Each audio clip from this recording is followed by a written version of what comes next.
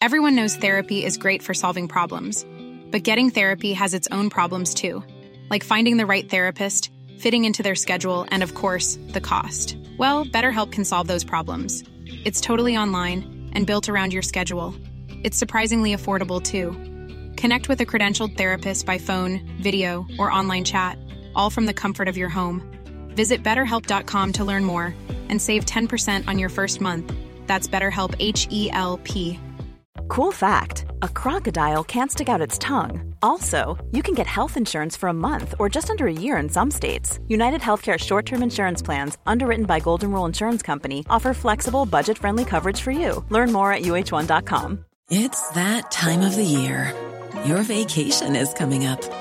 You can already hear the beach waves, feel the warm breeze, relax, and think about work. You really, really want it all to work out while you're away. Monday.com gives you and the team that peace of mind. When all work is on one platform and everyone's in sync, things just flow. Wherever you are, tap the banner to go to Monday.com.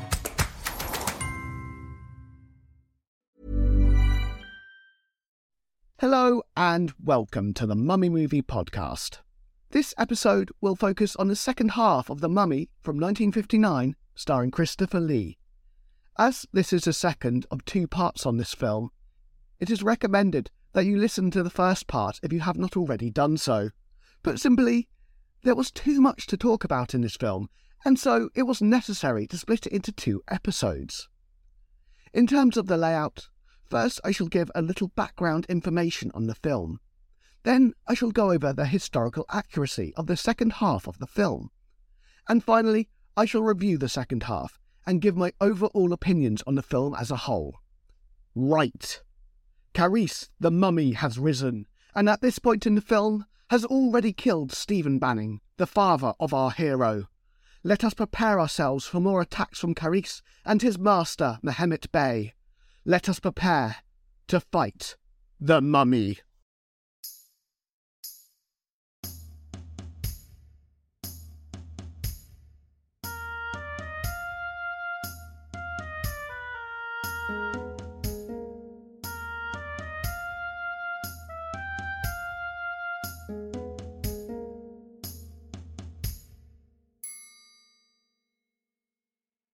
As mentioned last week, this is the first of the Hammer Horror Mummy movies.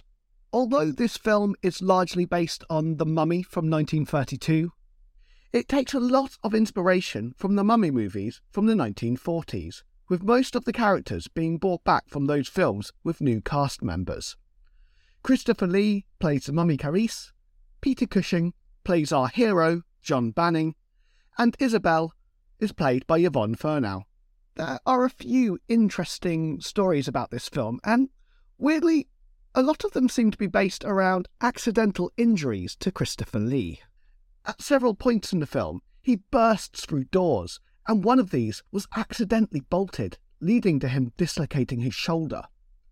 In another scene, Peter Cushing's character shoots Christopher Lee several times with a shotgun. The mini explosives attached to Christopher Lee to replicate the bullets hitting him were slightly too powerful and left burn marks on his skin.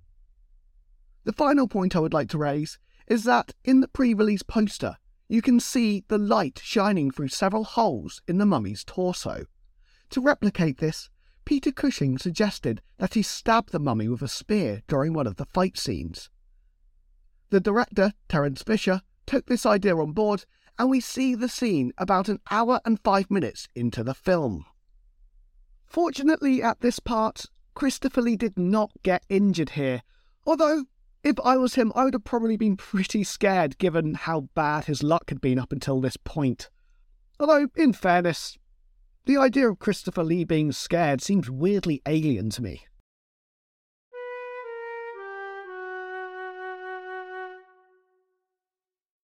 Now it is time for the section on the historical accuracy of the film. The first thing to note here is that at several points in the film, we see Mehmet Bey, the villain, praying to a statue of the great god Karnak. As mentioned in last episode, Karnak is a temple complex, not a god, and the statue he is praying to more resembles the god Set, though with shorter than normal ears. As a god of war, chaos and storms, Set would be an appropriate god for the villains to worship here. This is especially true as in two of the most famous Egyptian myths, the Osiris myth and the Contendings of Set and Horus, he does play the antagonist. If you are not aware of these myths, I would recommend looking them up, as for a modern audience, they are bizarre, entertaining, and incredibly memorable. Although, if you have children, maybe read them yourselves first, as some of the themes in them, especially the Contendings of Set and Horus, are quite adult. The next scene worth talking about in this section focuses largely on ethics, and in my mind, it is the most interesting scene, not just in this film, but every Mummy movie up until this point. Shortly after Carice, the Mummy has made an attempt on John Banning's life, John pays a neighbourly visit to Mehmet Bey, the main villain in the film, and the man who controls Carice. When John Banning tells Mehmet Bey that he is an archaeologist, they have a conversation about the ethics of archaeology. Mehmet Bey makes the case that by opening the tombs of those long dead, archaeologists are performing acts of desecration, as such tombs were supposed to remain closed for all time. He goes on to talk with disdain about archaeologists removing the treasures and even the bodies from tombs and taking them to museums halfway around the world to be gawked at by thousands of people. Essentially, his argument here is that the archaeologist is the intruder in the tomb, and he goes on to ask John Banning how he can live with his conscience. In response, John Banning points out that if these tombs were not opened, the history of Egypt and even the world would have long been forgotten. He then goes on to say that it does not trouble his conscience as it is just his job. Such scenes, to a point, are present in previous Mummy movies. However, in films such as The Mummy's Hand, the argument is not so much about the ethics of desecrating tombs, but more an almost Frankenstein-esque approach about not messing with nature. For instance, in that film, the main villain, Andotep, tells Petrie, "There are some things in science that should be brought to light. There are other things that should be left alone." Petrie is then killed by the Mummy, showing that the Mummy is the example that should be left alone. In other instances, such as in The Mummy's Ghost and Curse, the villains are made out to be in the wrong for wanting to take the mummies back to their own tombs in Egypt. However, the scene here in The Mummy from 1959 is different. The hero, John Banning, is shown as flawed and arrogant in his views, whilst Mehmet Bey here is shown as having a point. John Banning's brashness at brushing aside Mehmet Bey's concerns are presented deliberately in this film as arrogant and ignorant. John Banning then becomes even more ignorant when he starts talking about the god Karnak. Although in reality Karnak is not a god, as I have stated multiple times by this point, it needs to be remembered that in this film he is. John Banning states that Karnak was a primitive god and that his followers must be of remarkably low intelligence. It is fair to state that there are subtle hints he is saying this to get under Mehmet Bey's skin, as Mehmet Bey is a follower of the god Karnak. But at the same time, Mehmet Bey is deliberately shown as correct when he calls John Banning ignorant and intolerant. It does need to be remembered that Mehmet Bey is responsible for multiple deaths in this film, and so does remain the rightful villain here. But in this one scene, he is deliberately, and by a modern viewpoint, is correctly shown to be in the right. It is also possible that this scene shows that there were changing perceptions of archaeology and the treatment of the dead at this time. In fact, there is other evidence outside of the film to suggest this. Beginning in the 1930s, 46 articles were published about the protection of sites and monuments. In 1970, this led to laws being passed relating to tomb robbery and the ownership of antiques. I won't go into this too much more, but if you want to learn more, please look up the UNESCO Conference of 1970. Essentially, after this point, in order to excavate, the proper permits were needed, and museums could only accept artefacts that had proper documentation to prove their legality.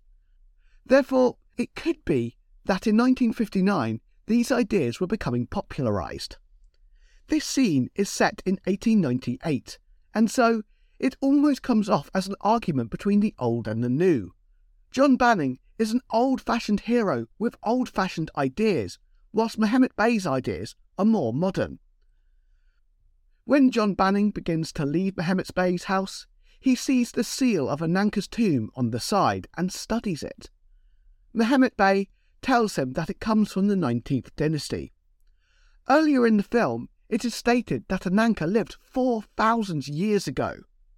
If she was 4,000 years old, then she would have actually lived roughly in about the 11th dynasty, whilst the 19th dynasty dates to about 1,300 to 1,200 BCE-ish.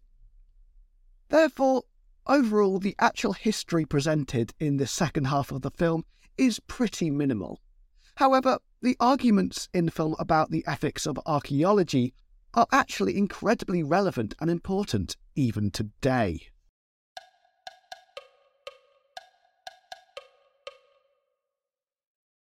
Now it is time for the review section of this episode. Here I will say what I liked and disliked about the last half of this film, and then just give my overall impressions on the entire film as well. Firstly, I shall go over the parts I liked. There are a couple of scenes in this film where the mummy bursts through doors, and the doors actually do look quite solid for a film of this age. This is a good way of showing the power of the mummy. Further, the last time he does so, we watch the mummy burst through the door from over his shoulder, and then he quickly grabs the shotgun out of John Banning's hands. This was well done, and shows the speed of the mummy. It makes it clear that John Banning did not have a chance to react. I also like the inspector in the film. Very often, such characters just come off as frustratingly foolish, and this was not the case here. When John Banning explains about the mummy, the inspector does not believe him. However, there are then several short scenes where he interviews various people who have interacted with the mummy. He notices that their stories have consistencies. Over time, you slowly see the inspector become more accepting of the idea, but he always remains a little bit cynical. Towards the end of the film, the inspector tells John not to approach Mehmet Bey. John, of course, does visit him, and the inspector reveals that he did not want him to do that because now they have to face Mehmet Bey and Carice unprepared. This shows that the inspector remains level-headed and patient throughout, whilst John Banning is brash. I love this, as not only is this how the inspector should be, but it also means that John Banning is a flawed hero, which is far more interesting. As is unsurprising, I loved the scene mentioned during the historical accuracy section of this episode, when John Banning and Mehmet Bey debate the ethics of archaeology. I enjoyed that although Mehmet Bey is portrayed as in the right here, there are always gentle reminders of the terrible things he has done, especially when it comes to the murder of John Banning's father. Ultimately, Mehmet Bey has some legitimate complaints and motives, but he also goes too far in trying to achieve his goals. Further, John Banning coming off as arrogant once again shows that he is a flawed hero. Neither the hero nor the villain are entirely good or evil, and this is actually quite refreshing. In general, because of scenes like this, although the film is still very trope-heavy, these tropes have been edited, which effectively brings modern values into the film. Well, 1950s values anyway. At the end of the film, Carice carries Isabel into the bog where they begin to sink. No one can follow them, as this would mean certain death. This is taken directly from the mummy's ghost. As mentioned in part 1 for this film, the mummy actually wins as he sinks into the swamp, holding Ananke, preserving them both for an eternity. I felt that because of this, there was a genuine feeling that the mummy could win again.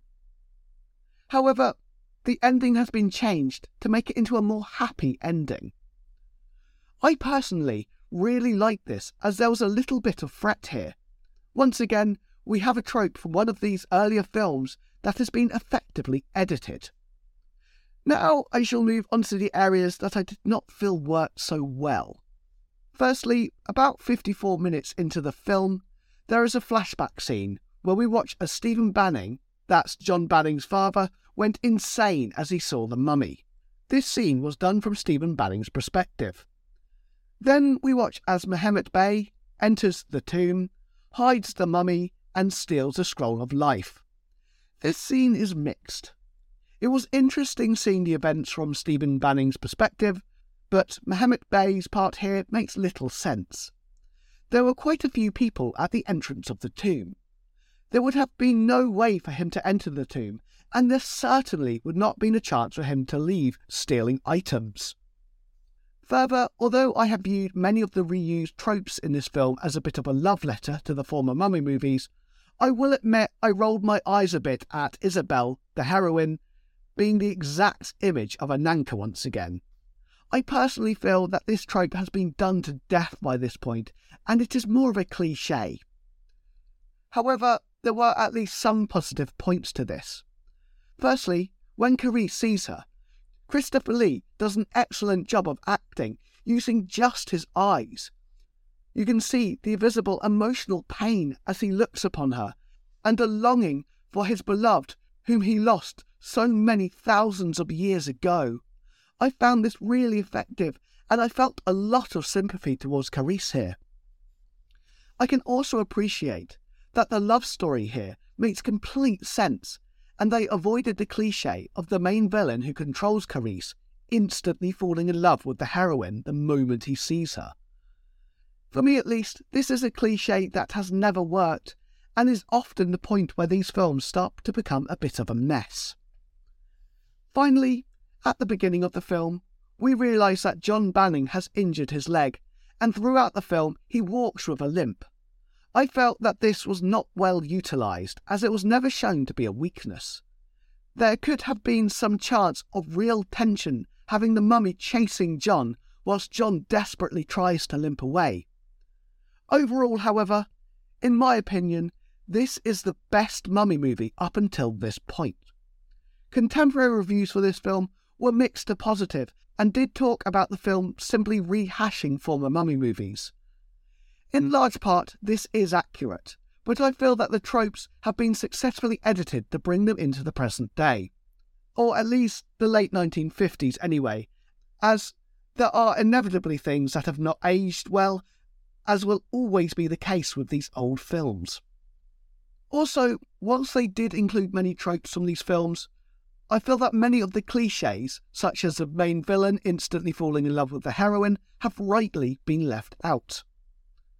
Modern reviews have been far more favourable towards this film, with much of the credit going towards Christopher Lee's performance. I could not agree more. For most of the film, Christopher Lee is stripped of his ability to speak, meaning that it is only the flashback scene that you hear his deep, charismatic voice. However, throughout the film, you also know what the mummy is thinking purely because of his body language and because of the emotion shown in his eyes. I feel that this is one of the performances that shows what an incredible actor he was. While some of the reviews have criticised the other actors in the film, I personally thought that for the most part, Peter Cushing was excellent. He is very consistent at portraying his character's strengths and weaknesses. He comes off as flawed and a product of his time. He is frequently frustrating, but I still found myself rooting for him. Do not get me wrong, for a modern audience, this film is more charming and goofy than scary. However, I feel there is also enough here to appreciate the performances, and it is easy to see what the film was trying to do. Overall, as is probably unsurprising, I loved this film.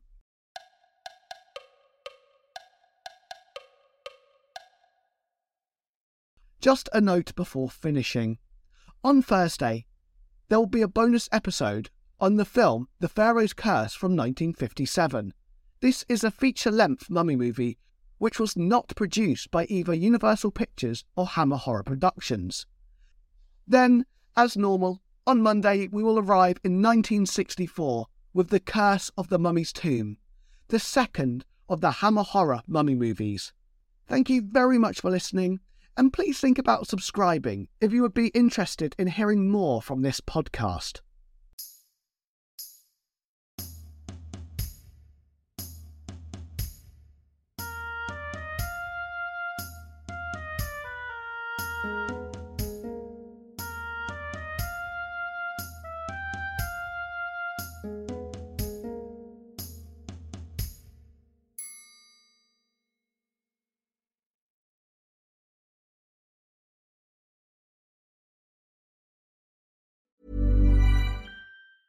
Hey, it's Danny Pellegrino from Everything Iconic. Ready to upgrade your style game without blowing your budget? Check out Quince. They've got all the good stuff, shirts and polos, activewear, and fine leather goods, all at 50 to 80% less than other high-end brands. And the best part? They're all about safe, ethical, and responsible manufacturing. Get that luxury vibe without the luxury price tag. Hit up quince.com/upgrade for free shipping and 365-day returns on your next order. That's quince.com/upgrade. Planning for your next trip? Elevate your travel style with Quince. Quince has all the jet-setting essentials you'll want for your next getaway, like European linen, premium luggage options, buttery soft Italian leather bags, and so much more. And is all priced at 50 to 80% less than similar brands. Plus, Quince only works with factories that use safe and ethical manufacturing practices.